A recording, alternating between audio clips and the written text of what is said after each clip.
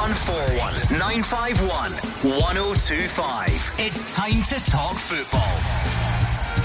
It's Clyde One Super Scoreboard.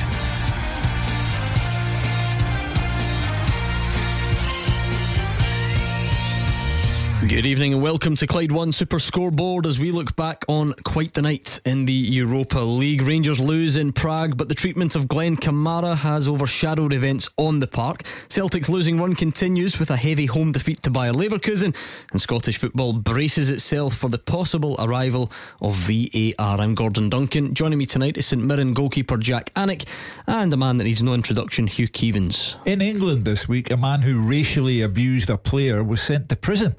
That's a road we might need to think about going down in the wake of Glenn Kamara's trouble in Prague last night. Even more depressing when children are getting involved in this horrible abuse. On the park, one team can't score in Europe, that's Rangers, with no goals from 2 Europa League matches. And another team who can't defend in Europe, that's Celtic, who've lost 8 goals in 2 Europa League matches. No wonder Steven Gerrard is getting increasingly tetchy, and Ange Postecoglou is coming under increasing pressure. St Mirren goalkeeper Jack Anick, we're delighted to have you along. We missold you a quiet 2 hours talking only about St Mirren between now and 8 o'clock. You can leave, or you want to stay? You want to hang around? No, I'm alright. It's a pleasure to be here and I'm looking forward to it. Good. We'll see if he's still saying that 6:30. Welcome to our mad world. 01419511025. That's the number you need. Pick up the phone and put your point to Hugh Keevins or Jack Anick. Might be nice to hear from some of you St Mirren fans a bit later on, and tap into Jack's expertise of what's going on this season and beyond. 01419511025 or Twitter at Clyde SSB. It's one of those nights, Hugh Keevins, where there is no shortage of football talking points from last night. Disappointing results again for both sides. The narrative around Rangers will be about not hitting the heights of last season. The narrative around Celtic is clearly about the rebuild, and is it coming along as quickly as people would have hoped? But unfortunately, another one of those nights where what happens in the stands and some of the other stuff takes over. Well, it's a disgusting, despicable practice to racially abuse football players. It doesn't matter where it is, the Czech Republic, England, Scotland, and we've had our problems here sporadically. We had Albion Rovers getting involved with one of their players being racially abused. That happened at an Ayr United Morton game. We are not, sadly, above that kind of thing. But what happened to Glenn Kamara, following on from what happened to him last season, is disgusting. It's now going to become a political matter. The Czech government will be getting involved and speaking to the British government at the start of next week. UEFA, of course, have to get involved. Last season they banned a player for 10 games for racially abusing Glenn Kamara. They will have to get involved again because it's now gone beyond the pale. On the pitch, Jack, I know you were watching both games last night. Clearly, well, disappointing results. I don't think there's any other way of putting it. Yeah, I think both teams obviously will be very disappointed. I obviously watched both of the games and I thought Rangers were right in the game, but just didn't end up having that clinical edge to sort of get a point, because when you go anywhere in Europe, especially away from home, I think Rangers would have been happy with the point last night. And I think the red card kind of changes the game a little bit, and it was one of them where I think it was very harsh red card. The 2 yellows kind of for me were incredible. But as we're seeing, Europe, it kind of can be a little bit like that. But no, I think both teams will be disappointed. Celtic, I thought they created a lot of chances, and I think their goalkeeper got man of the match. I thought he made some unbelievable saves, but again, some sloppy goals that are costing them at times.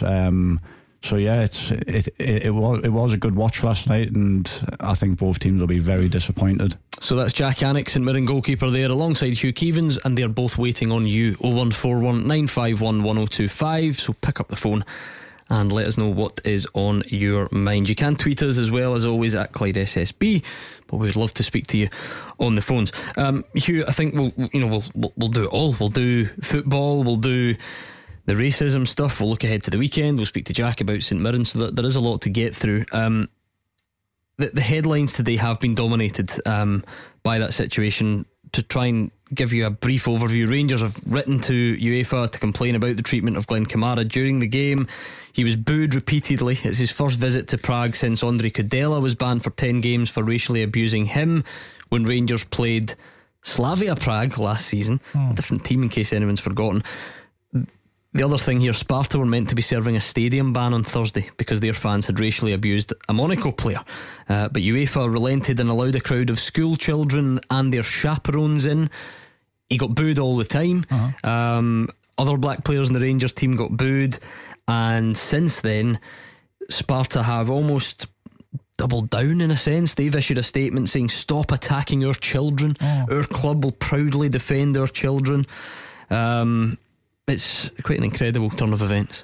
They clearly, in the Czech Republic, have a problem of this nature with racism. Kudela got banned for 10 games after UEFA had conducted their own investigation, so they clearly had sufficient belief in the existence of the problem to issue that 10-match ban.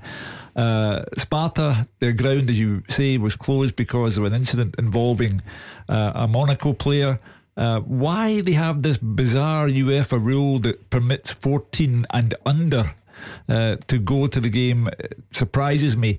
As a father and as a grandfather, I'd be appalled, absolutely appalled, if any of my grandchildren could find themselves involved in something such as this. So sadly, once again, it will now become a matter for the Czech Republic government, UEFA and Rangers and Glenn Kamara and his lawyer, and it will all get terribly messy. But we have to look at the problem and how we address it. As I say, in England they took historical action this week by jailing a fan for 8 weeks for racially abusing a player who was then at West Bromwich Albion. It's got to stop. We had all the trouble after the Euro final between Italy and England, where England fans were abusing their own players because they were black.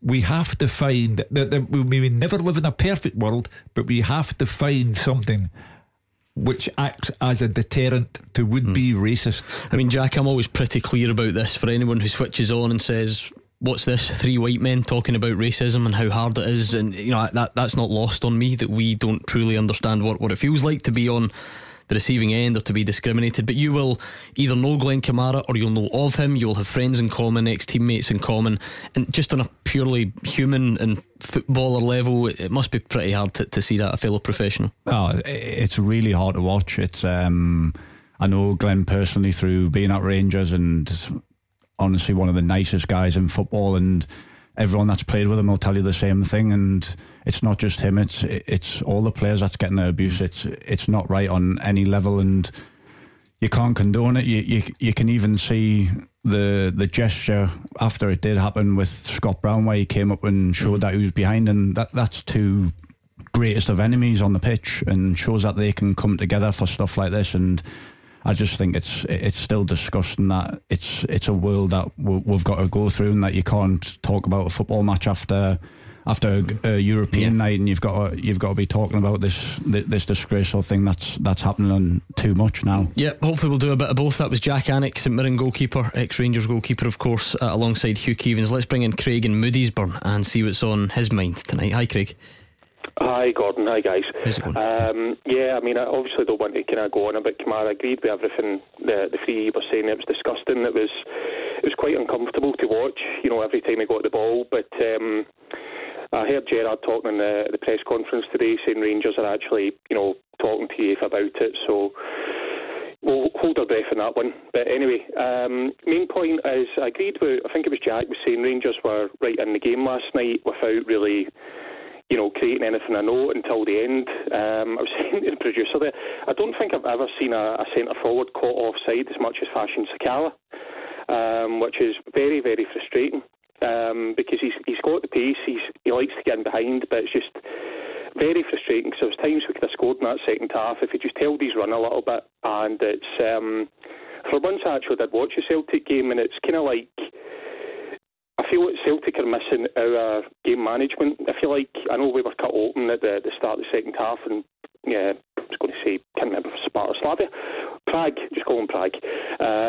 Could have scored 2 or 3, but Rangers in Europe know how to grind out, the kind of 1-0, 1 each or whatever, and Celtic are just so open. And I think that's what's missing from Rangers this season, is that high press, creating chances like we were doing last season. I don't really like talking about rumours, because I don't think it does anybody any favours, but I was saying again to the producer there, on deadline day, I was actually told, and you can take, maybe Hugh or maybe you guys in the journalist world would know something of it, but the reason that Gerrard let Cedric Itten go was that there was a bid, or there was talks about Kevin Nisbet on deadline day, which didn't materialise.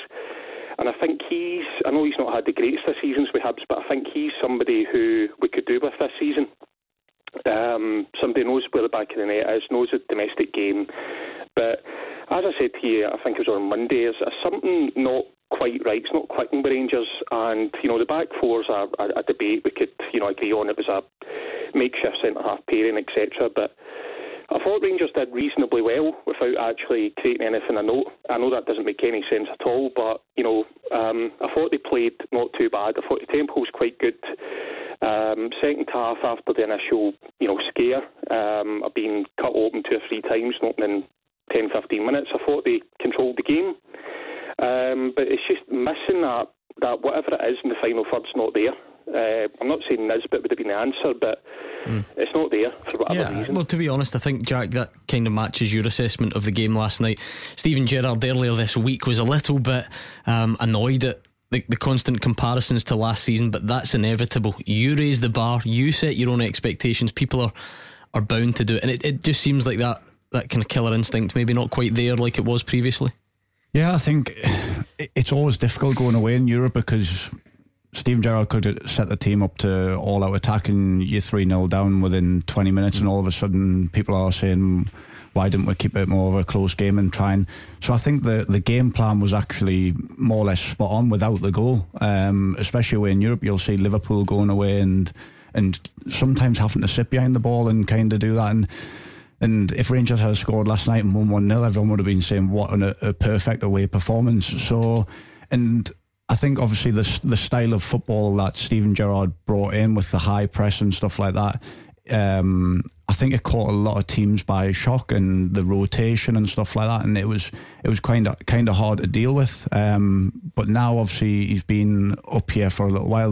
There is teams that are probably looking and thinking this is how you can kind of stop them, and it is very similar to Liverpool. You look at when Klopp first came in, no one could get near them, and in the second season, and then now it's kind of like, have they lost their touch? It's not. It's sometimes just teams are starting to figure out how to stop them a little bit more. What about Craig's other point, Hugh? In fact, I'll just play the clip that gives it a bit more context. Steven Gerrard says Rangers need to be spending more money if they want to make the next step in the Europa League. He says the lack of spending in the last 2 windows should be taken into account when judging the performances. We as a staff and me as a manager are trying to find the perfect solution. We're trying to find this settled team that will play with this spark and this little bit of life that we have been missing, if you like. But what I would say is we're not concerned or worried here. We know where we are. We've been short in the 2 Europa League games. But at this level, which is improving year on, year out, if we want to keep growing and going to the extra level, we need in transfer windows to spend big money. It's simple as that. To compete with the teams that we're playing against, we have to spend big money. In the last 2 windows, we haven't spent a penny. So there has to be some realism there as well. To compete with these teams and to beat these teams on their own patch, when transfer windows are open, we have to spend money to compete at this level, not just win, just to compete. If I was a Rangers fan, I would be concerned by that line of conversation from Steven Gerrard, because he's saying that it's not good enough not to spend money during the transfer window. How can he increase the stature of the team? Is he not just trying to temper expectations though as well by saying, look, how can we be expected, or is it the old message? Managers have a way, Gordon, of sending out the message to those who employ them, and this has clearly been on his mind. Craig on the line spoke about game management. There hasn't been much of that this season with regard to Europe. You know, Malmo was a massive disappointment, home and away. Lyon at Ibrox, another disappointment, and last night in Prague, no goals again. And I think that Steven Gerrard is just sending out that message to Douglas Park, the chairman, and to all concerned at Ibrox that he can't improve the side significantly, particularly in terms of European football, unless money is spent. I would be concerned. And I must admit, I almost spat my water out there when I heard Steven Gerrard say that there was a spark and a bit of life missing just days after our poor Andrew McLean got his head bitten off for suggesting such a thing at the press conference. That's for another night, I'm sure. Thank you to Craig. Let's bring in Martin in Stewarton and see what's on his mind tonight. Hi, Martin.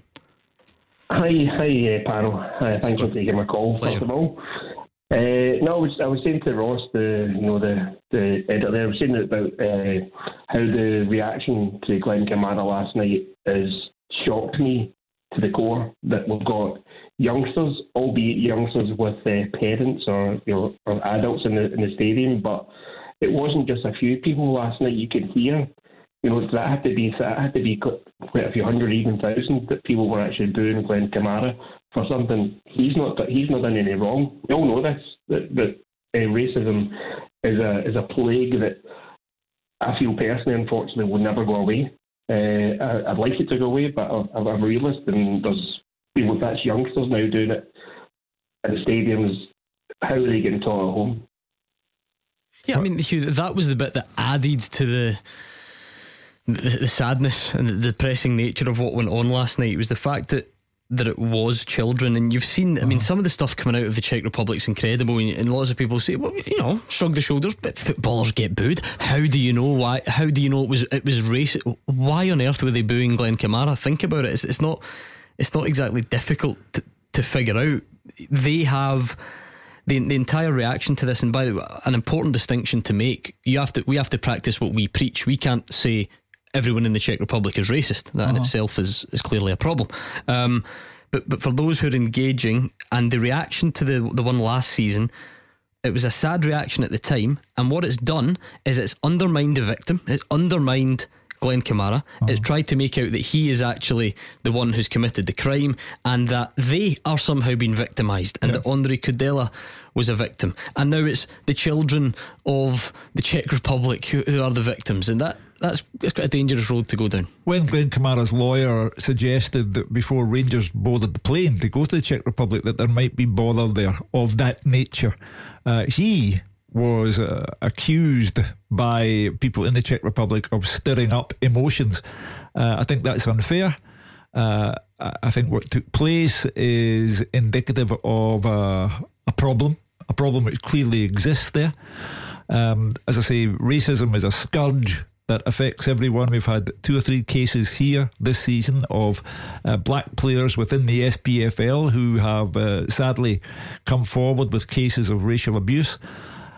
It's all going to get back to UEFA. UEFA have investigated Sparta Prague before. That's why the stadium was closed off to adults yesterday, because of racial abuse during a match with Monaco. So again, it falls to UEFA to get to the bottom of this matter. They are European football's governing body. They need to govern, carry out their own investigation with the assistance of Rangers and Sparta Prague. And in the meantime, Glenn Kamara once again has to get over this emotional setback, because, as you rightly said earlier on, Gordon, we don't walk in Glenn Kamara's shoes. No. So we cannot properly assess how he feels.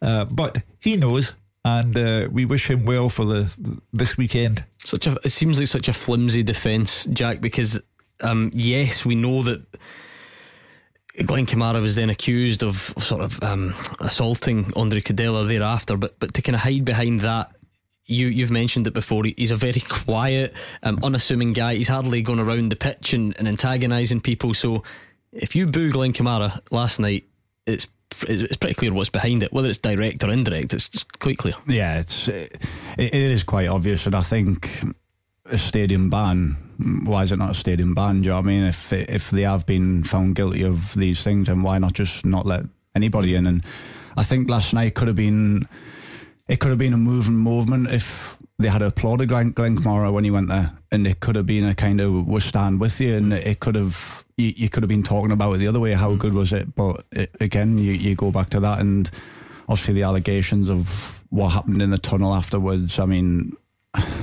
I've never been racially abused, and obviously it's affected him that much that if that has happened, then it just shows how strongly it's hurting him.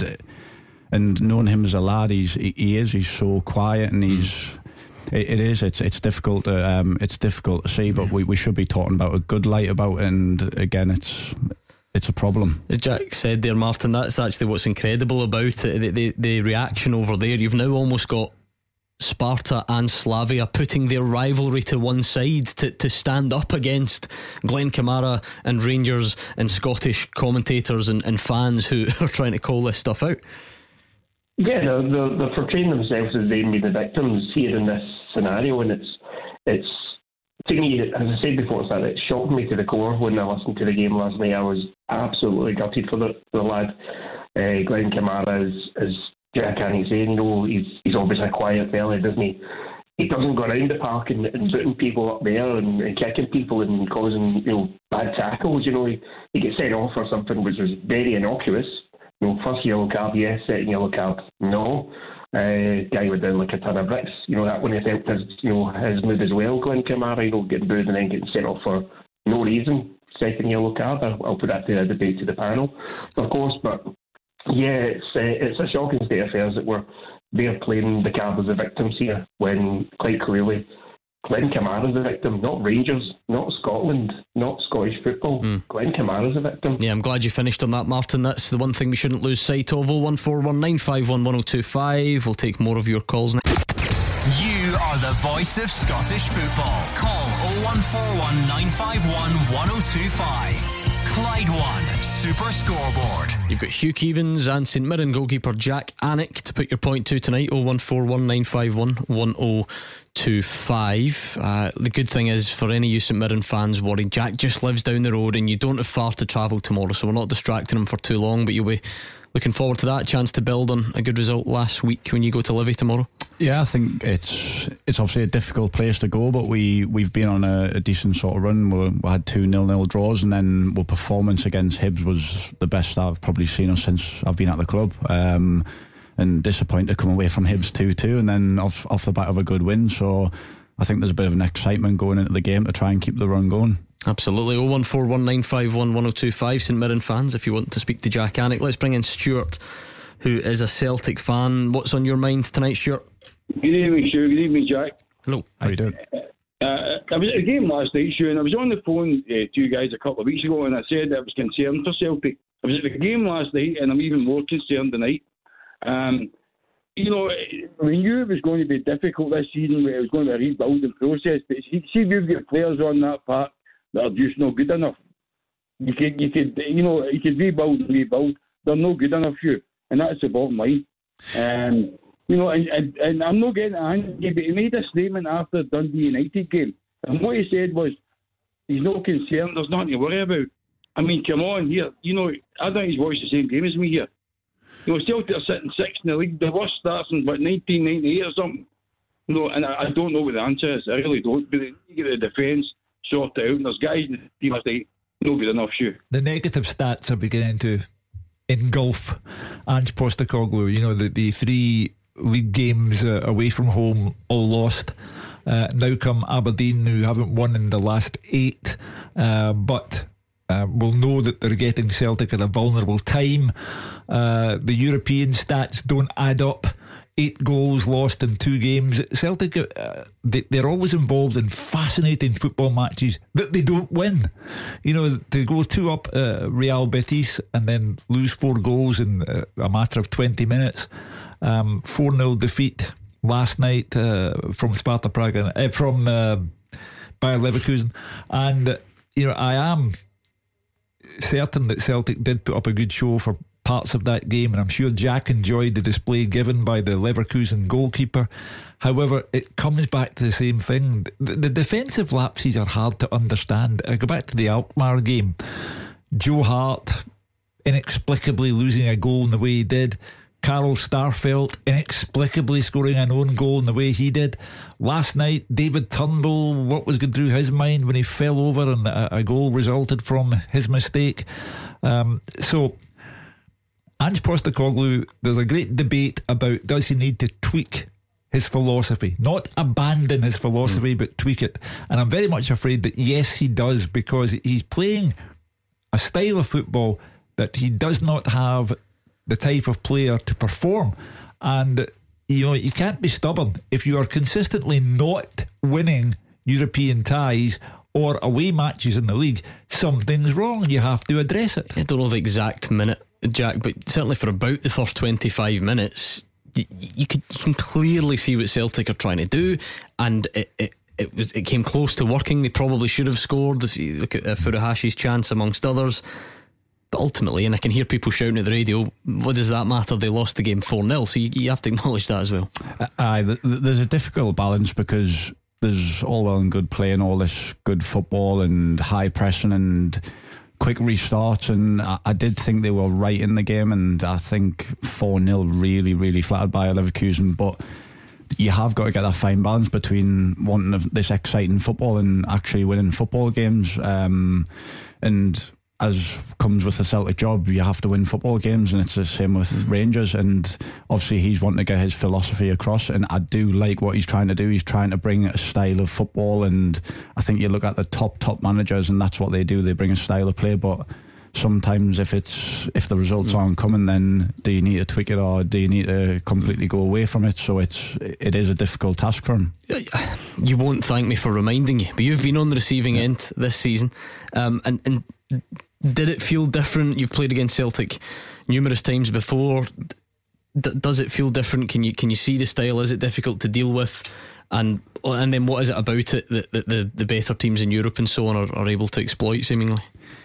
I think we obviously found it difficult. Obviously, I conceded a couple of bad goals, and I wasn't even going to bring that up, and you fronted up. That's fine. I could see it coming. And obviously the red card, but they were relentless that day, and you could see that sort of hunger of, when it was 6, they wanted to win 15, and it was non-stop. Ball was going out of play. They were 6-0 up, and Joe Hart was sprinting to take a goal kick, and I was thinking 6-0. Like, give us a break, mate. Yeah, and it was. I actually thought at that point, this league's going to be close this season, and I didn't see it coming of the bad run of results, and yeah, it's hard because there's so many good things that you can say about it, and then all of a sudden they're really struggling at times, and it's hard to explain. But yeah, it must be frustrating for the Celtic fans to see. But I do see the style of play trying to come through. But I mean, Stuart, I know this seems like a daft question. Just tell me it's daft. I don't mind it.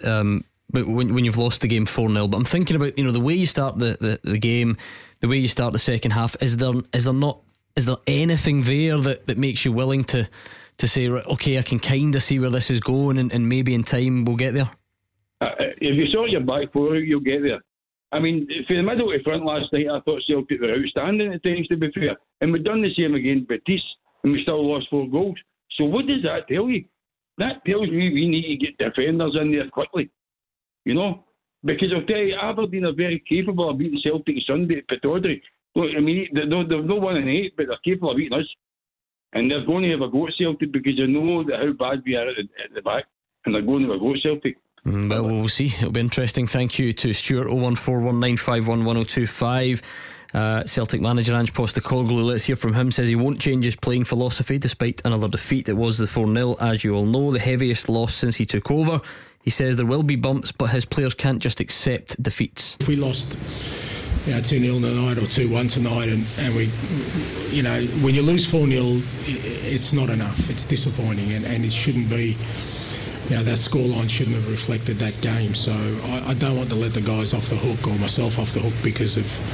Look, we're not going to change our approach. I really believe that moving forward, we play in these big games. I want us to be a team that doesn't fear anyone, that goes at it and takes the game to opponents who are quality sides. That's the kind of team we're going to be, and that's what I'm trying to build.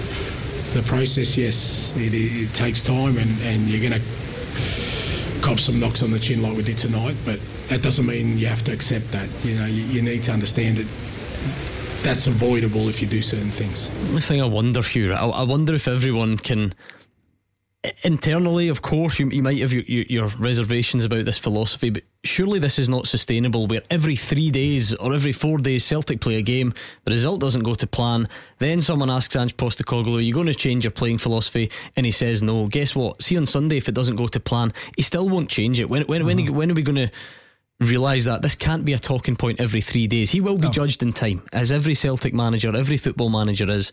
If it doesn't go to plan, if he can't progress, he will no longer be the Celtic manager. But every 3 and 4 days to ask if he's suddenly decided since the last time we spoke to him to change his playing philosophy, it seems like never ending. Well, I respect him for saying that he intends to continue to take the game to teams, whether they're from La Liga, the Bundesliga, or the Scottish Premiership. I respect him for that. However, everyone knows it's a results driven business, and if your results are consistently poor, either domestically or in Europe, then at some point the fans crack, and when the fans crack, the board cracks, and when the board crack, you're out. Well, let's bring in Alec then, who is a Celtic fan, and see how close he is to cracking. Alec, how would you sum it up? Well, I'm trying not to crack, Gordon, but I think if we got to Aberdeen on Sunday and get beat, I think Ange's jacket's in a shaky hook, to be perfectly honest with you. You look at that defence, Starfelt and the big guy Vickers, he brought them to the club. Starfelt, I don't know where they see £4.5 million from. The guy just cannot play football. The boy Tony Ralston tries his best, but he's playing practically inside right. All he does now is give the ball away and run backwards with his hand up. He's not good enough for a right back position, never mind going forward. And I think Ange is going to need to change his style, because at the end of the day, everybody knows we're so unreliable at the back. They're just putting balls over the top of them. Last night, all the Celtic defence did was run back the way. Once they'd given the ball away, it wasn't the Germans that took the ball off us. We gave the ball to the Germans. Yeah, Jack, this notion of the inverted fullbacks, seems like Man City do it and so on, and it's become an interesting talking point for us up here. I did see some screenshots on Twitter last night of, Anthony Ralston and Adam Montgomery, like literally within the centre circle at the same time, and that clearly leaves gaps the other way. Is that the type of complex system that takes time to get right, or does the personnel need to be better? It's always a difficult one. I mean, obviously Man City's done it, but you look at the players that Man City have got, and in the fullback position, sort of Kyle Walker, even if he does get in trouble, he's so quick and he's an athlete, so it is a really, really difficult one. But I do have to go back to the point is, I think Rangers won their season based on clean sheets, and I think that's what ended up winning the league. And you look at Man City, they've obviously played this expansive football and they end up not winning the league, and then all of a sudden they go back to bringing Diaz in and keeping all these clean sheets and end up where they are. So it is always difficult to kind of play this expansive football, but again, if you got to be prepared to score. Alex raises a point about Sunday, Aberdeen. Yeah. I knew you'd like that one. Well, I know you will. I don't know if Celtic in their entire history have ever lost 4 away matches back to back. It presents a fascinating picture for Sunday, because you cannot go on in this fashion. There is a scenario where Rangers beat Hibs, Aberdeen beat Celtic are 9 points behind Rangers, and you've only played 8 matches. That is going to drive Alex and the rest of the Celtic supporters to distraction.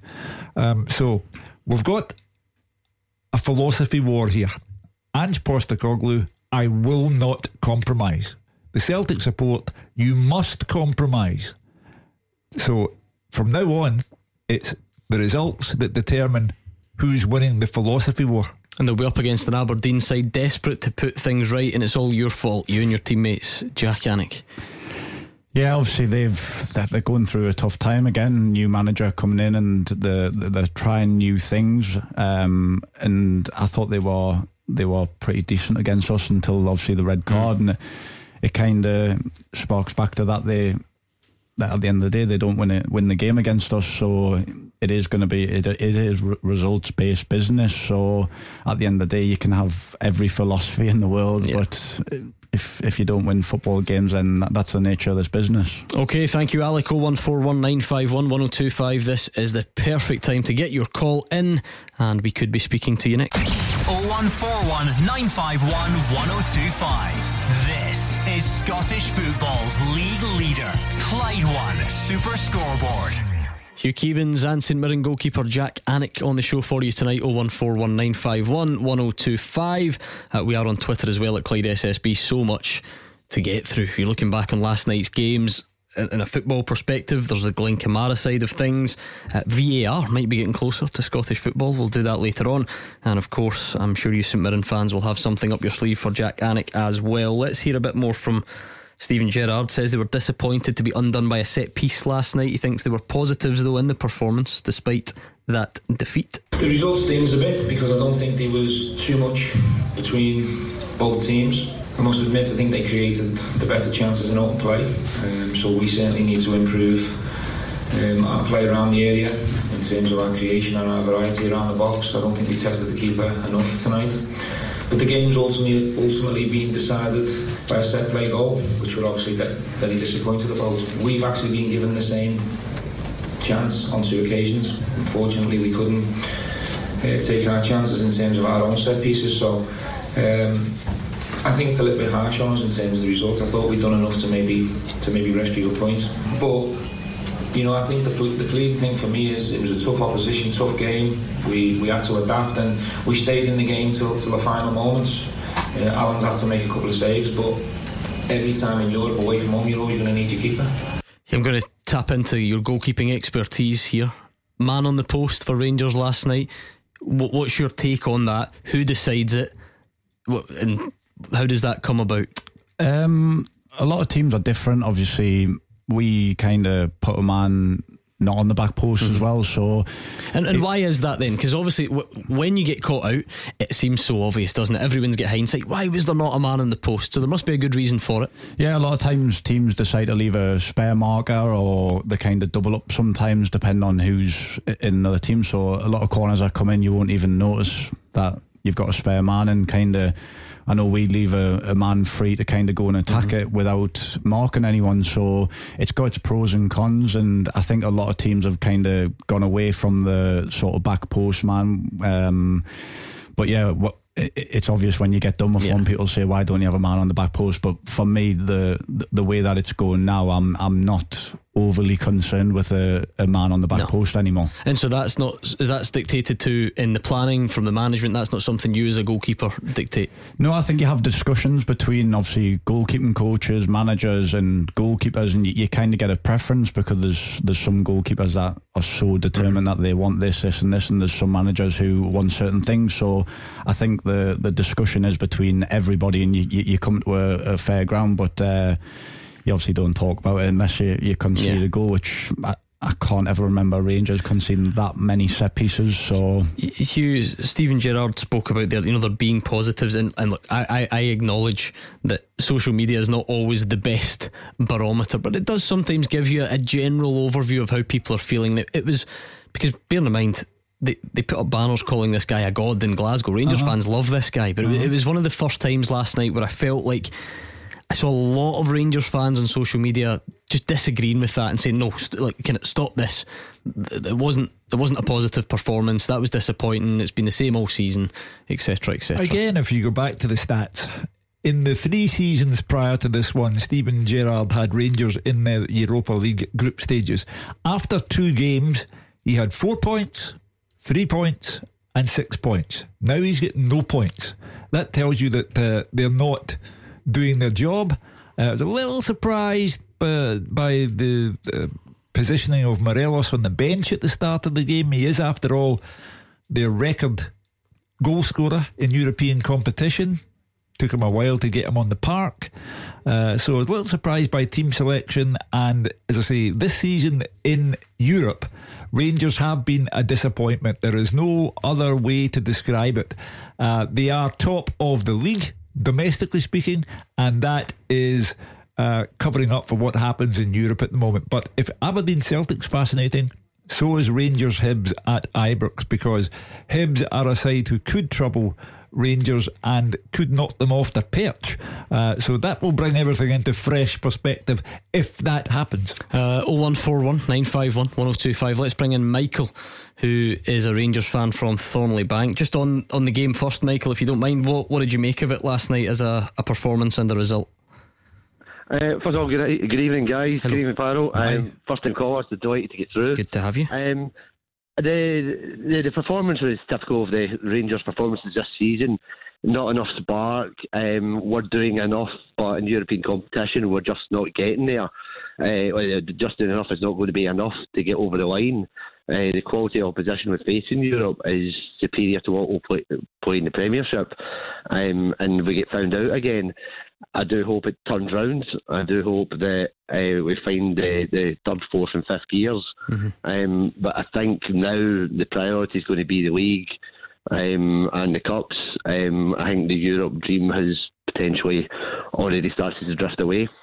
Do you think it has? I mean, obviously Lyon winning last night kind of suggests they're going to be not certainly, but it looks like they'll be group winners. Rangers could pull this back and clinch a second place, no? I think they can, but the performances have to improve and we need to be more clinical. I think the next two games will determine what happens, and particularly the next one against Bruges. It's a win or bust for second place, I think, in the next game. Yeah, it's going to be interesting for sure. And I know you had a point on the other stuff that went on last night, Michael, the unsavoury stuff as well. Take it away.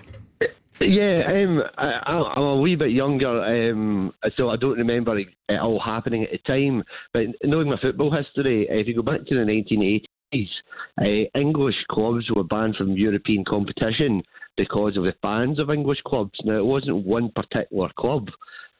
So why can't the same rules apply? You've got two teams in one country having their stadiums closed for racist chanting. If UEFA wanted to get a grip of this, they say, well, it's not one club, it's more than one club in one country, therefore it's a country problem, and therefore you do not get to enter our competitions unless you sort it out, just like it happened in England. Everton, I think, correct me if I'm wrong, but Everton was first time they got into Europe, and they couldn't compete because of fans of other English teams. So if it's good enough for football hooliganism, and I think racism is akin to football hooliganism now, is that disgusting and abhorrent that why don't they treat it the same way?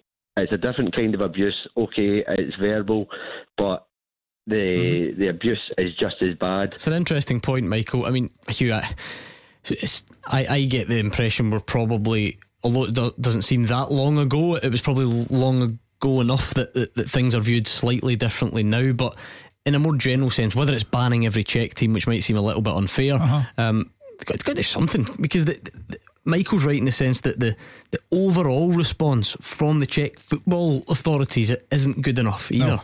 No, not at all. As I say, they see everything in a kind of perverse way, whereby they have been victimised and not Glenn Kamara. That's happened in 2 successive seasons now. The ground, Sparta Prague's ground, was closed to adults last night because of racism. Now, where do UEFA go from here? The ground was theoretically closed. So are they going to say of Sparta Prague, well, your ground is now closed for the remainder of the Europa League group, or whatever? It's very much in the hands of UEFA. At the end of the day, Rangers can state their case, and very strongly. Glenn Kamara's lawyer, Amar Anwar, will make his case very strongly, and the Czechs will defend themselves very strongly. UEFA have to get to the bottom of this and decide what is an appropriate punishment, appropriate to what took place. The ground. What would your take on that be? And I accept it's quite difficult, but at a minimum, then, are you looking at a proper stadium closure? Is that the next logical step before you look at more extreme measures that Michael and others might suggest? I would suggest that the ground was closed to all intents and purposes last night. They then let in children who have indulged in behaviour that I think PFA Scotland described today in their statement as beyond horrific. So the ground, I think, has to remain closed for a period of time. Beat the Pundit with the Scottish Sun. For the best football news and opinion online, thescottishsun.co.uk/football.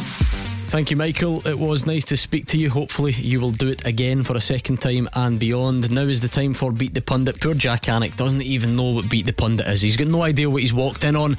It might not be him, it might be Hugh Keevins. It'll all be down to the toss of the coin, but it could be you out there. So 0141 951 1025. I'm running late. I've given you less time than usual. You need to get your call in before 7 o'clock. Be quick. Tackle the headlines. 0141 951 1025. Clyde One Super Scoreboard. St Mirren goalkeeper Jack Hannock joins us tonight alongside Hugh Keevins, who's probably, I'd imagine, the worst goalkeeper you would ever see. It's just an impression I have of him. Yeah, quite right there. It's 0141 951 1025 if you want to get in touch with the guys. And if you're just joining us, well, you've missed quite a lot. It's been a very controversial day. Treatment of Glenn Kamara last night, clearly not what we want to see at all. The Czech footballing media and clubs and players seem to be kind of doubling down on it, so a lot's been said on that. Of course, on the pitch there was a lot to get through. Rangers losing, Celtic losing convincingly. So if you've got any thoughts on that, or you want to talk about VAR potentially coming to Scotland, or you want to quiz Jack about St Mirren or anything else, now is the time to pick up that phone.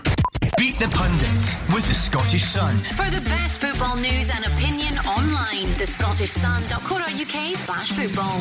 But as Beat the Pundit time, we spent the duration of the news wisely trying to explain Beat the Pundit to Jack Hannock, but in such a way that it doesn't scare him so much that he runs out the door and leaves the two of us between now and 8 o'clock. So David is in Paisley, a part of the country Jack knows well. How's it going, David? Yes, I'm fine. How are you? I'm good, thanks. I'm going to toss the coin, but you'd want to take advantage of this guy's beginner's nerves, surely. Aye, I'll take Jack. I mean, seriously though, Hugh's actually not in very good form either. Jack might be better than Hugh. I think there's a very good chance of that. Every chance. To I would defend yourself? No, you can't. Can you? No, I must tell the truth. Heads it is Hugh Keevins, tails it will be Jack Hannock. Let's see how we go. Oh, and it's heads, Hugh Keevins. Jack breathes a huge sigh of relief. So Hugh, we will give you some Clyde 2 to listen to, hopefully. Yep, he's giving me the nod, which means he can't hear us anymore. David, I'm going to put 30 seconds on your clock. Answer as many questions right as you can, and the golden rule, if you don't know, pass quickly and we'll just move on to the next one, okay? Good man. 30 seconds on the clock. Your time starts now. Name either side that Rangers or Celtic played in the Europa League last night. Leverkusen. Connor Ronan has scored 2 goals for which Scottish Premiership team this season?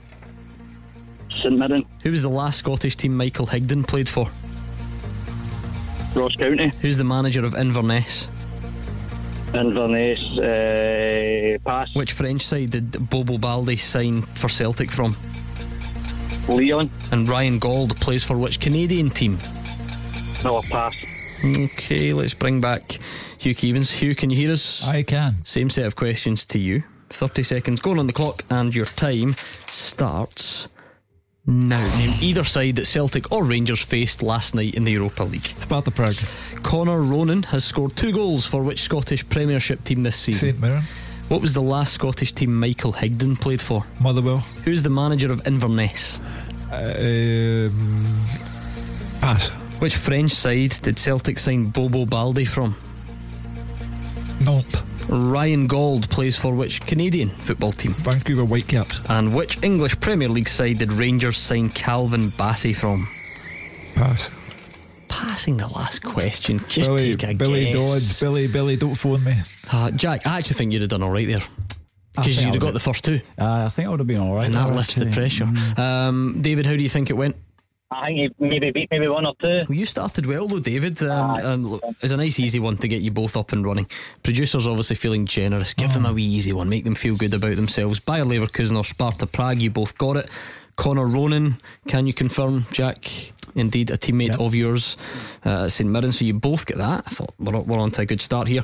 Michael Higdon, last played for Motherwell, was last seen leaving the Corinthian after winning the Player of the Year, and we all know what happened after that. But he was a very good player in Claret and Amber. Likes a night out. And Hugo's 3-2 in front. I feel like taking one off you though. You should have known Billy Dodds.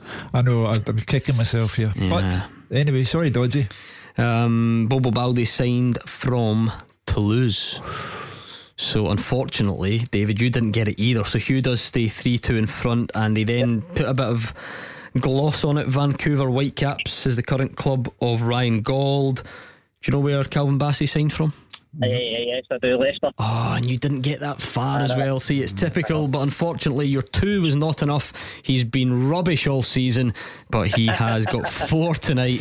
He's doing that thing, David, he's pointing at the imaginary name on the back of his cardigan, which is I'm just trying to help him. So Gordon's got to get the night back on his head. Correct. So that's why I've done that. And I'm glad you brought this up. So for anyone who's just joining us, I don't even know how we came up with it. You know how Thursday nights are on this show.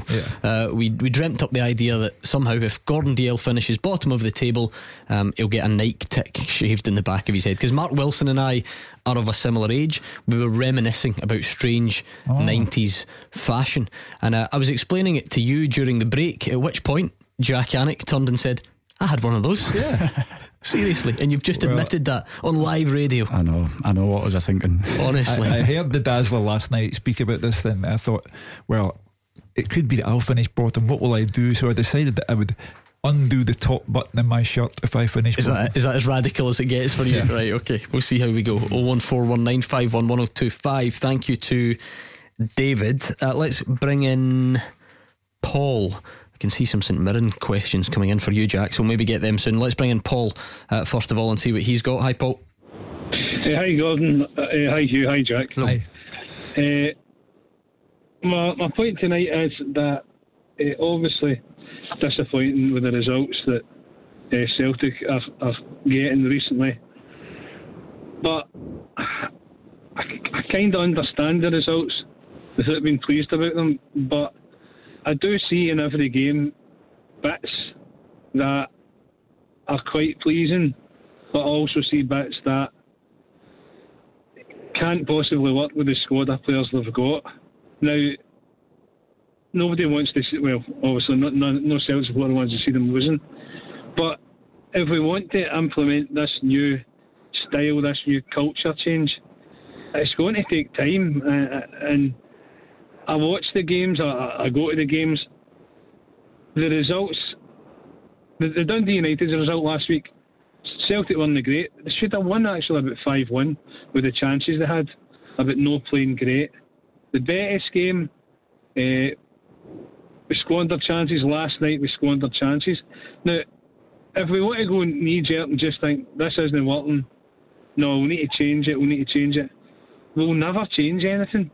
We'll never change if we just go back to the same old thing again. We've done nothing in Europe for years, so we continually get hammered by decent teams.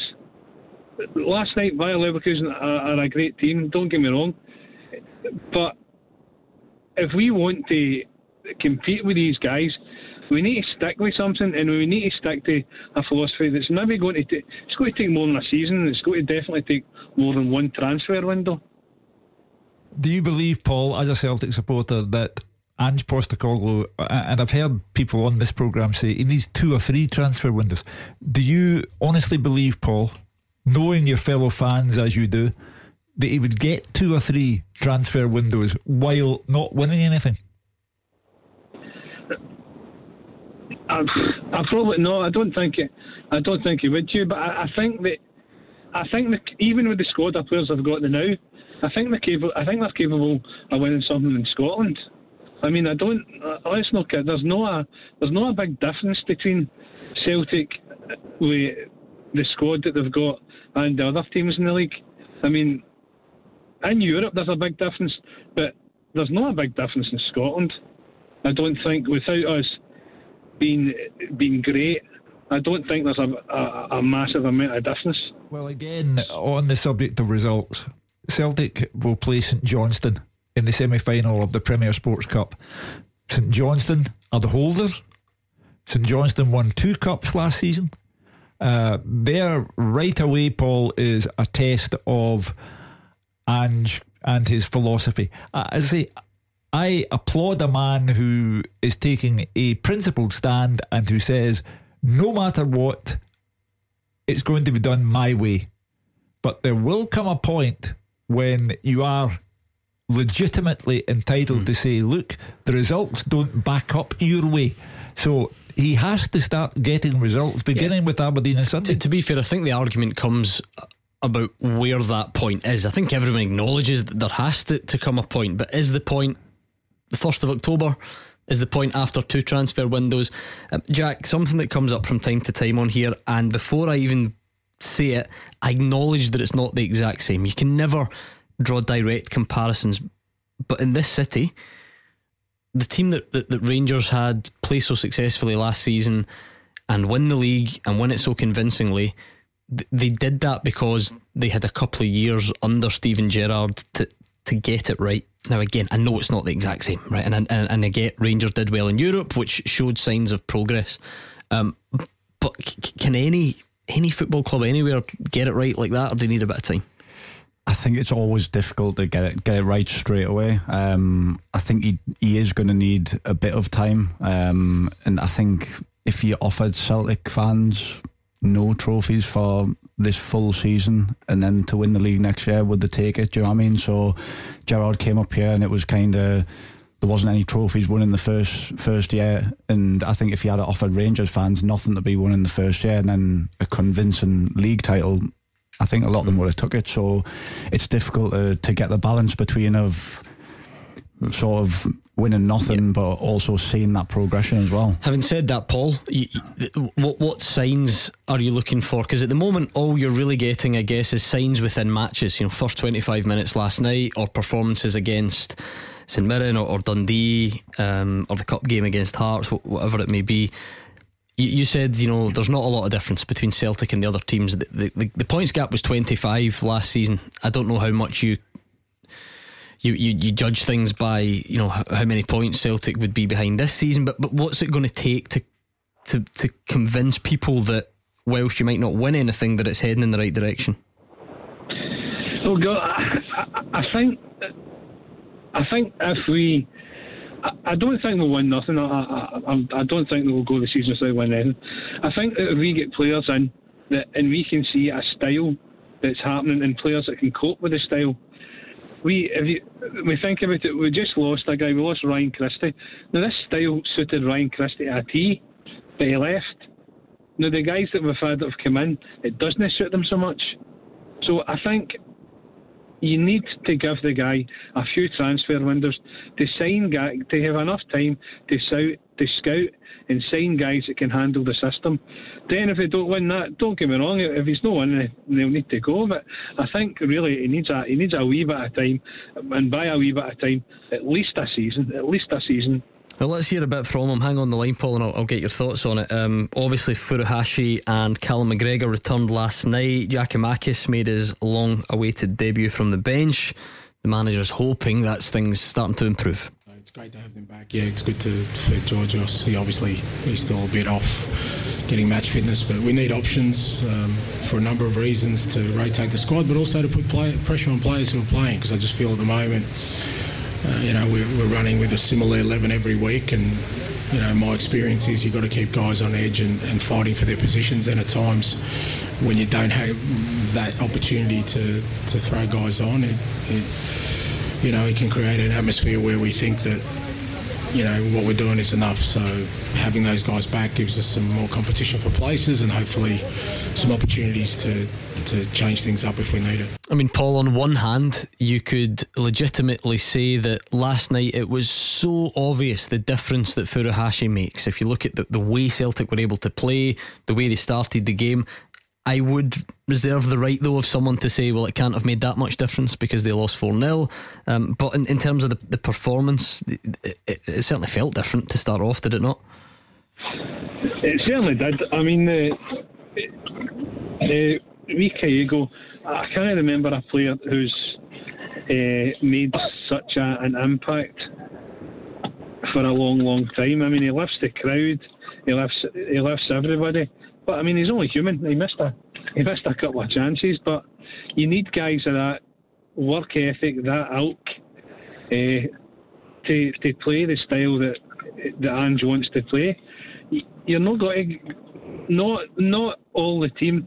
A lot of the team doesn't suit the way that he wants to play. But again, he needs to identify these guys. He needs to bring these guys in. But it's only then that I would say that you can judge if he's not been a success.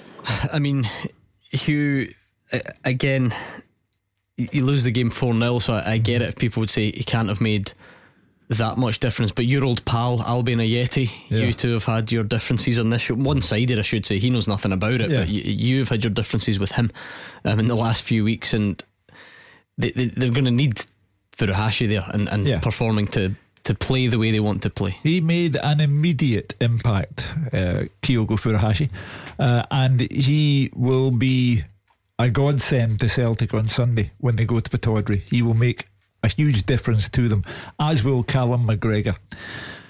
I look at last night, and you know, as I said to Jack, the Leverkusen goalkeeper has had an outstanding night of it. Celtic have been unfortunate. They were unfortunate against Dundee United last Sunday, hitting the bar 3 times.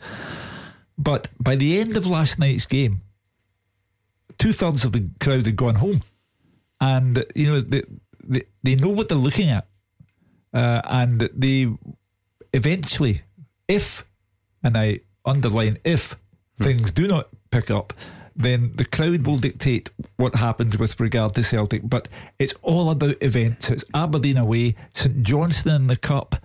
He can't buy any players because the window's closed until January. He has to go with what he's got. He cannot fall desperately far behind Rangers, or that creates its own reaction. Celtic historically are a volatile club, and the volatility comes from the people who are there paying to watch. So he has to start making sure the ground doesn't empty long before the end of games. Such is the nature of football, Jack. People will become easier targets than others, and Furuhashi has been brilliant and certainly made a bit of a difference last night. However, if he scores his chance, are we having the same discussions about how bad the defence is and how open the team is? So, you know, you do need everyone to get those big moments right. Yeah, and I do agree with Paul. I think I've not seen a player that's created that much of a spark around the team, and yeah, as the cliche in football, goals change games, and I do think if they had scored that first goal, it would have been a total different game. But at the end of the day, you can say if buts and maybes. I thought Celtic did create a lot of chances, and the goalkeeper did make a lot of good saves, but the final result is 4-0. And you can take positives away from it, and he did make a massive difference. And I think he's going to be similar to sort of a Morelos in a way of his goals are going to be massive for Celtic this season, definitely. But yeah, I think he's going to be a big player, but hopefully it's not against you. It's not against us, yeah.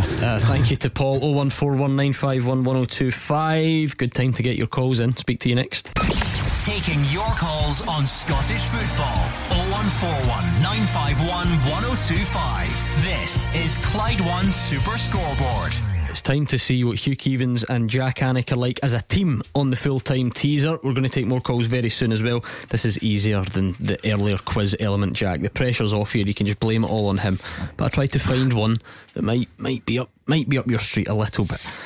So the aim of the game is the listeners send a piece of trivia in, and you two have from now till the end of the show 30 minutes to come up with the answers. So you can take your time on it. The question tonight by Mikey: since 2000-2001 season, 8 players have scored a hat-trick in the English Premier League and have also played for the Old Firm at some point in their career. So since 2000-2001, 8 players have scored a hat-trick in the English Premier League and have also played for either of the Old Firm at some point in their career. Chris Sutton? Would you believe no? Jack, any that spring to mind? Not straight away. Okay, I'll give you some thinking time. It should say some are some are still involved up here. I think one is still actually involved down there. So Kenny Miller? No. That was one that sprung my mind. But Okay, I'll leave it with you. I think once you get going, there's a couple that are brutal. Don't get me wrong, but a couple I think you'll get before I need to start dishing out the clues. Right, let's bring in John in East Kilbride as a St Mirren fan. How's it going, John? Aye, great, brilliant. We won a game. Well, absolutely, all good for you. Aye. You want to praise Jack or slaughter him for being hopeless? Oh, which is away you go. Jack's been the best. How you doing, Jack? I'm good. How are you, John? Aye, brilliant. Thanks for all your endeavour so far. Since you came to us, you're the best goalie we had since the last one, which was Hadji. I can't even pronounce his name. The Czech Republic guy, you know. He did have big gloves to fill, this guy, actually, didn't he? So that's what they call praise in this part of the world, Jack. You're the best goalie since the last guy left. The last one, yeah. He was good, to be fair, John, wasn't he? Oh, he's done it in spades, you know. And no matter what happens in your career, I hope you stay with us for a long, long while, Jack. But no matter what happens, you'll still be remembered. You'll go down as a legend after being one of the very few goalkeepers that's beaten Rangers and Celtic in the one season, and deservedly beating them, you know. So, well done there, Jack. Did you go down? You were born in Hexham, I see. You're a Geordie lad. That's right. Born and bred in Hexham.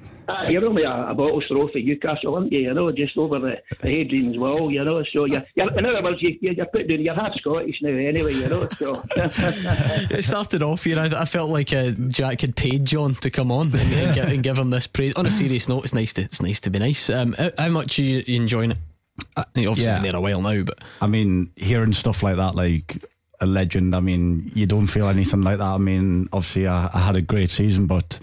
No, I've loved every minute of it. Even from the first phone call with the manager when I was due to come in, I've enjoyed every second of it, and I stay around till 3-4 o'clock just to have a coffee with the lads. It's a great environment to be around. I think any pundits, fans that go to St Mirren can always say that it's a brilliant little club that's kind of on its way up, and it's a pleasure to be a part of.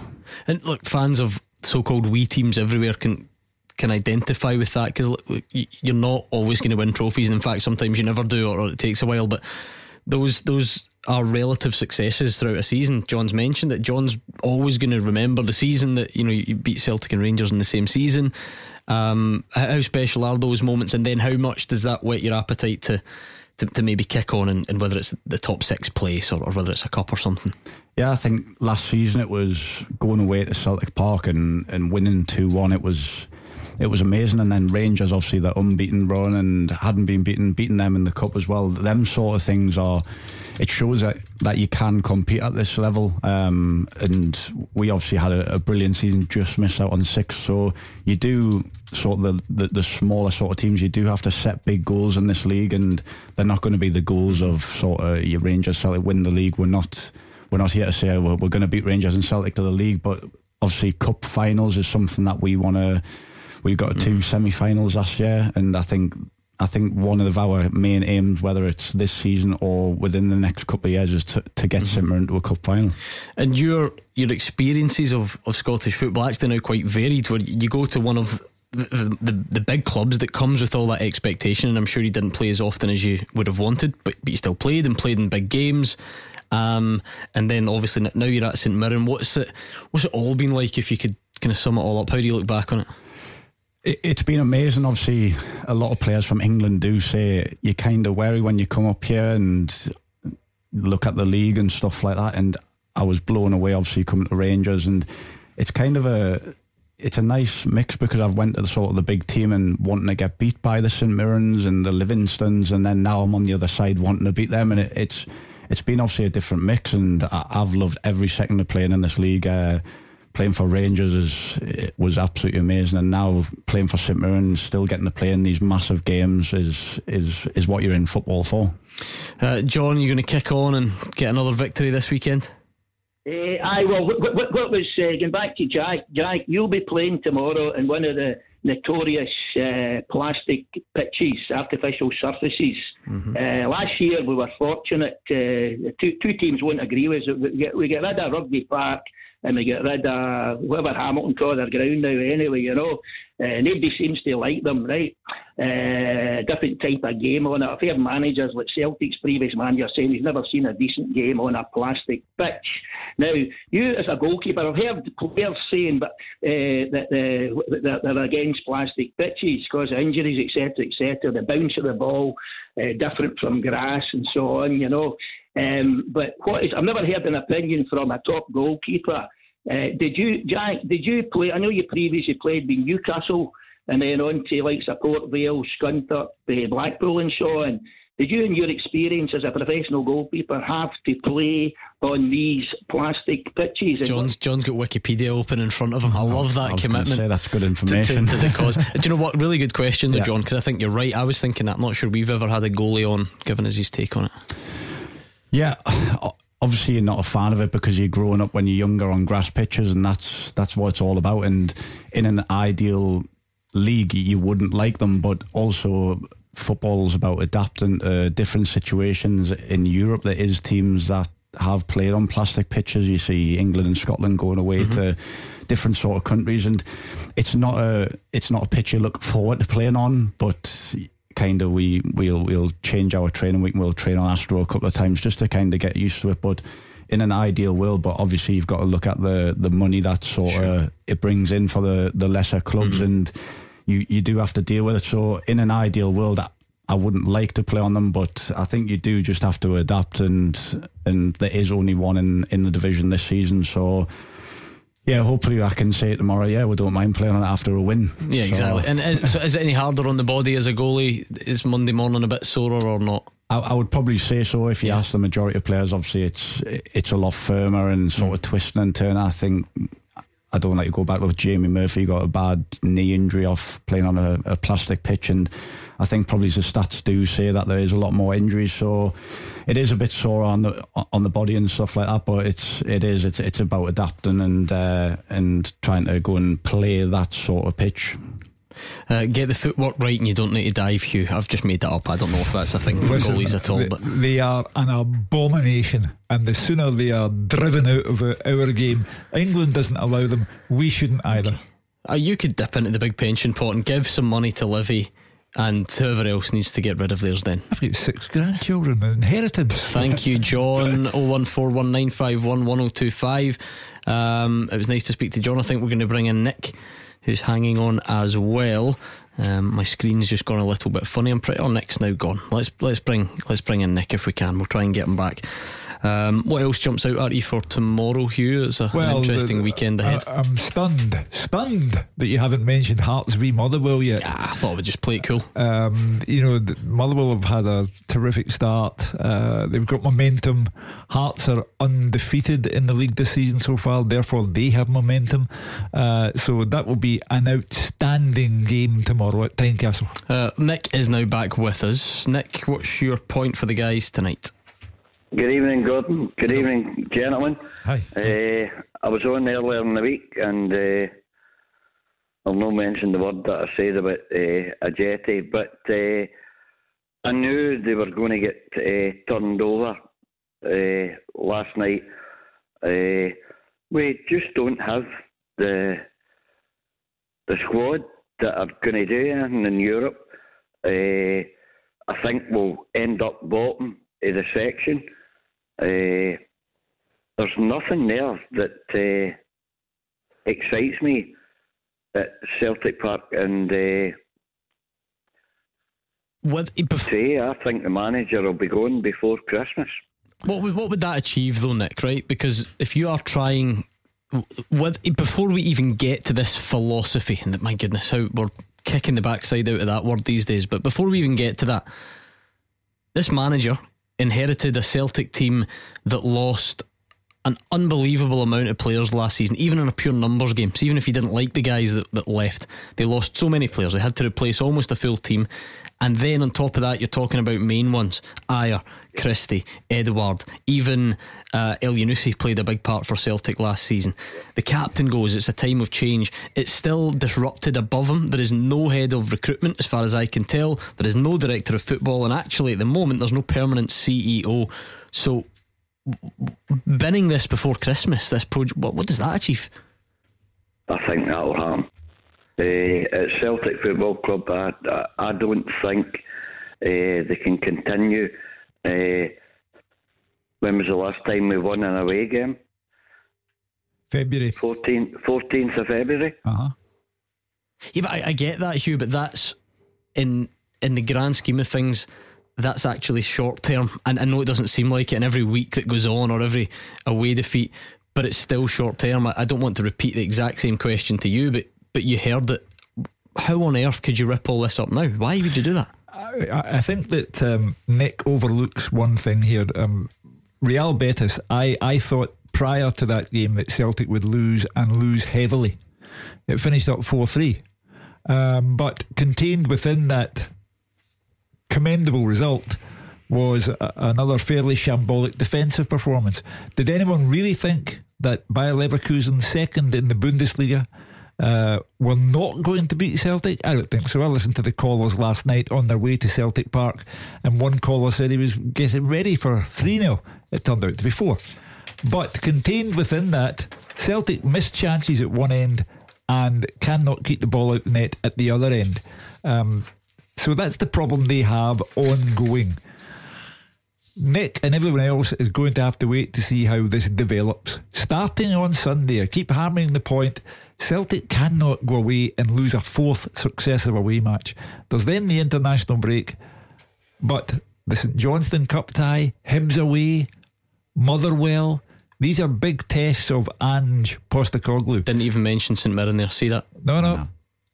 I know that St Mirren and Jack will be there as the human wall, but it's events, games, competitions that will determine by the turn of the year when they play Rangers at Celtic Park, that will determine what kind of season Celtic are going to have and how seriously or otherwise it impacts on the manager. Well, thank you to Nick. Let's see what Ross thinks. Ross is a Celtic fan from Pollock. Your fellow Celtic fan Ross fears the manager could be gone by Christmas. It's quite a fear, quite a prediction. Is that one you would agree with or disagree? Nah, I would definitely. First of all, hi Hugh. Hi guys, I hope you're all well. Good.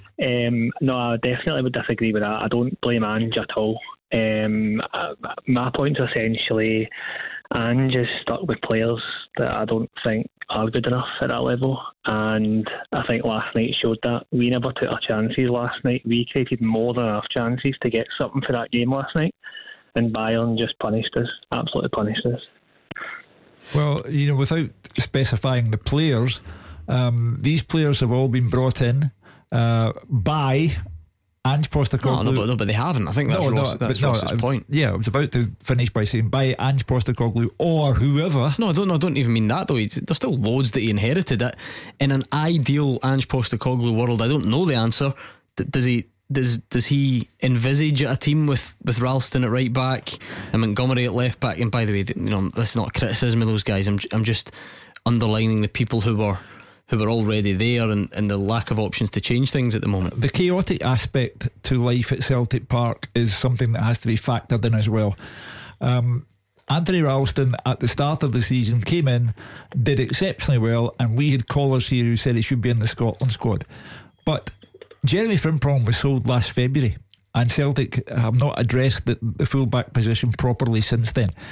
Because, to be fair, Juranovic though, well, he'll play there, won't he, when he's fit? Well, maybe the other side is still needing some attention. But you drew attention earlier, Gordon, to Director of Football.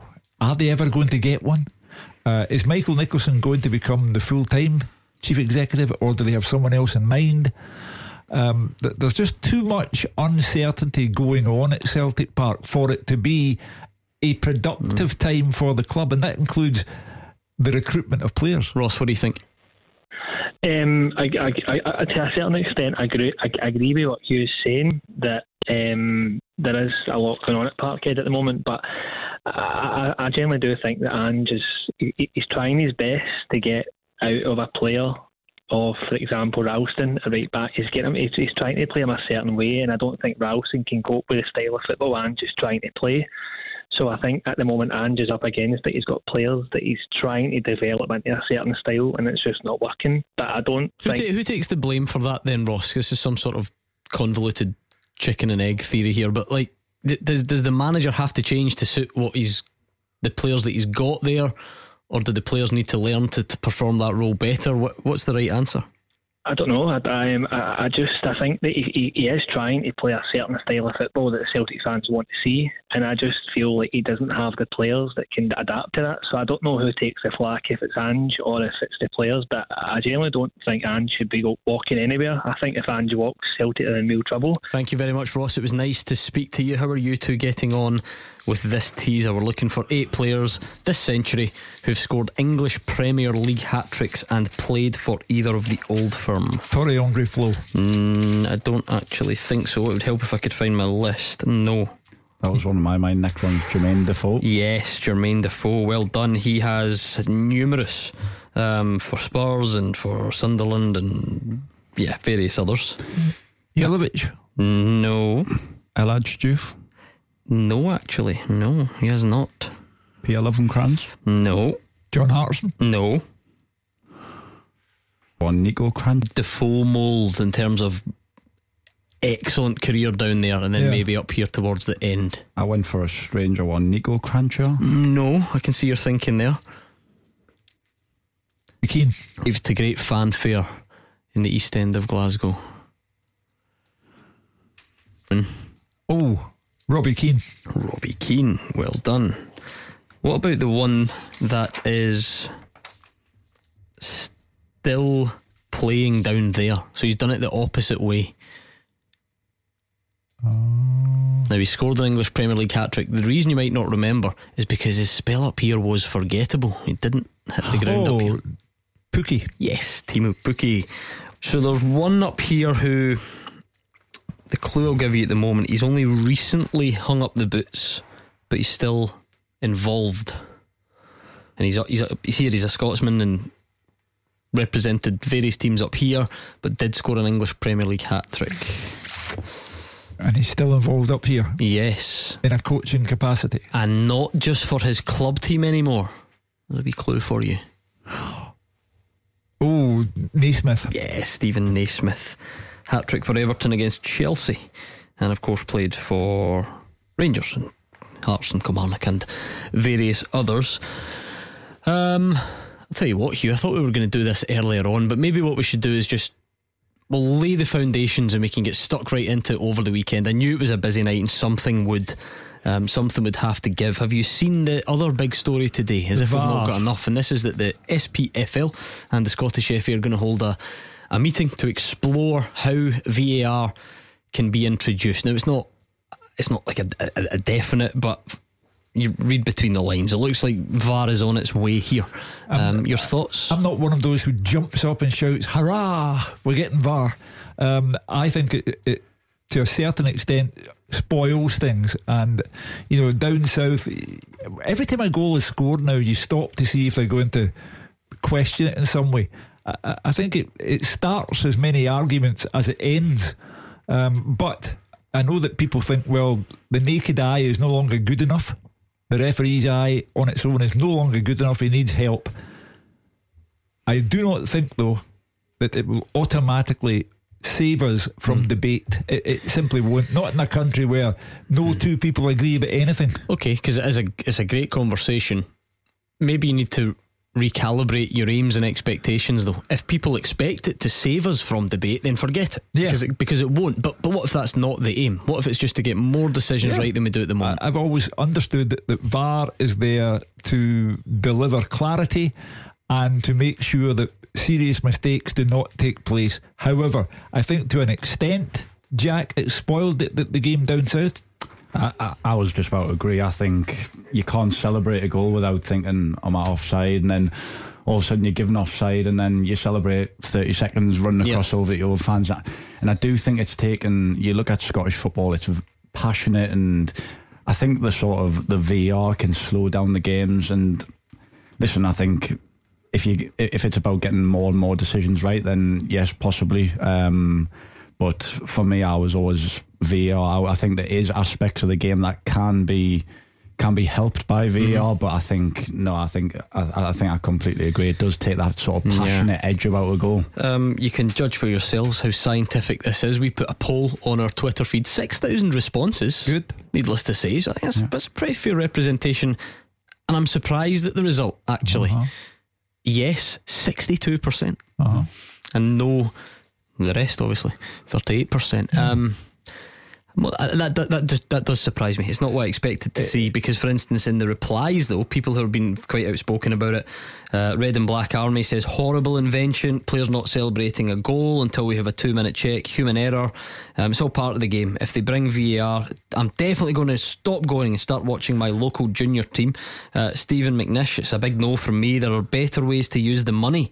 That's another key point, especially since it's been shown even with VAR they're still getting decisions wrong.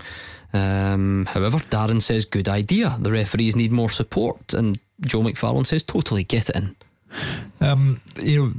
People will say that until a decision goes against their team, and then their opinion of VAR will alter radically.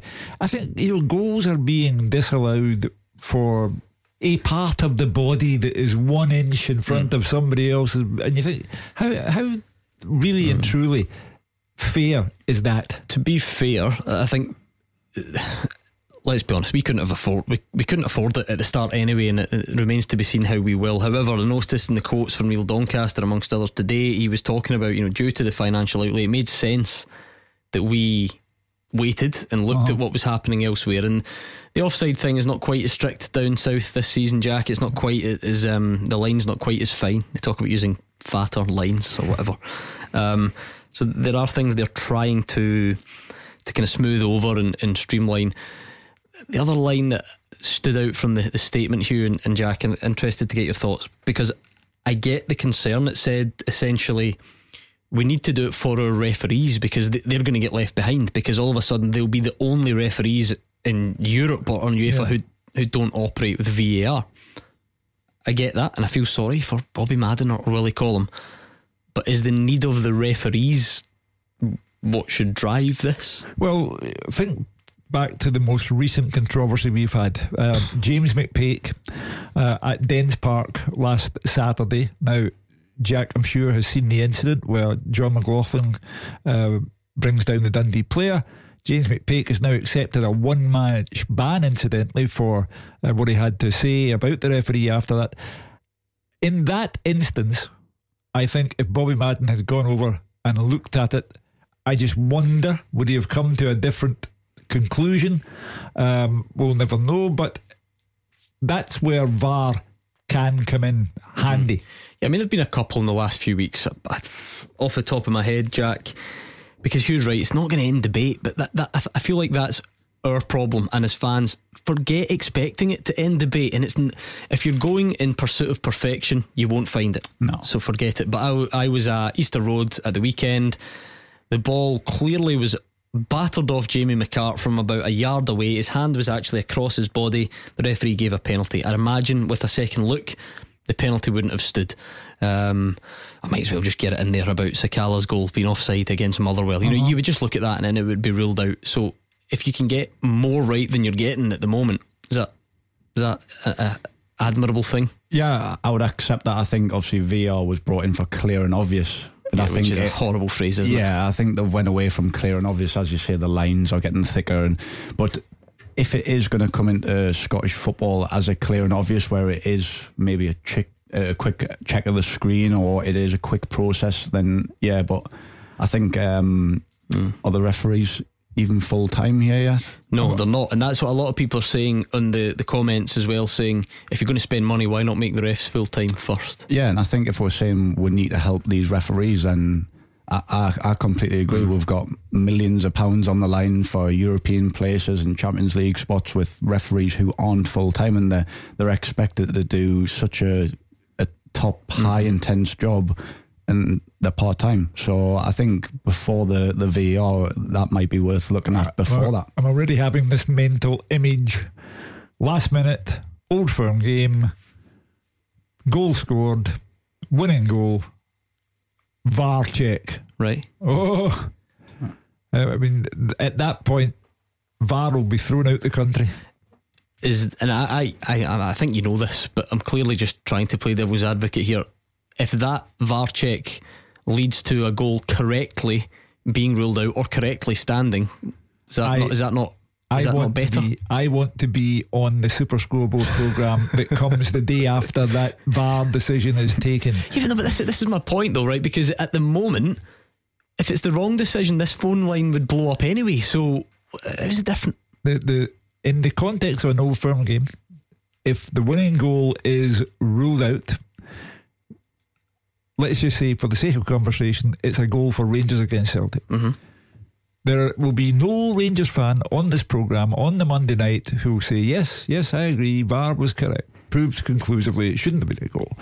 It just won't happen. Okay, and I think that's maybe a different argument though.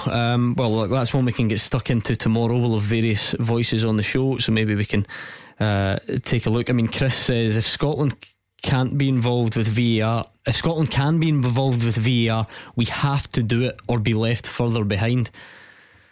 That is a difficult one, isn't it? You don't want to be the only place that doesn't have it, or do you? I don't know. Is that part of our charm? Clearly not, because the SPFL are now intent on bringing it closer to happening. I think when you look at the football last night, we have been left behind in terms of playing football. Interesting though, if that referee that sent off Glenn Kamara's full time, he needs to have a word with himself, because it was a pretty soft decision. Anyway, right, you've got loads of work to do on this teaser, and really tough. Well, I'll just need to start giving you clues, right? Think Celtic strikers who early 2000s who went on to have good careers down south and would have scored hat-tricks. Martin O'Neill era, early 2000s. So just before Martin O'Neill.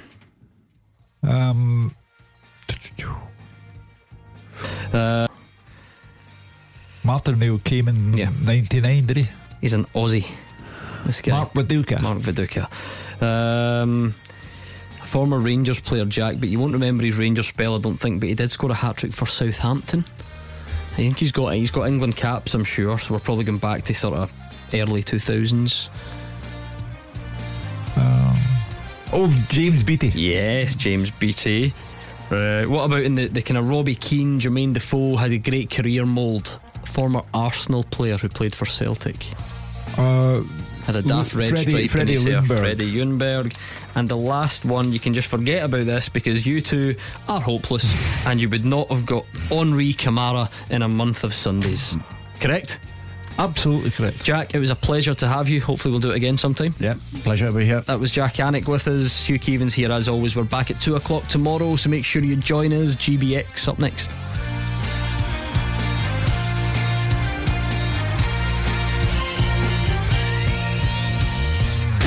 Clyde One Super Score. Take away the hassle.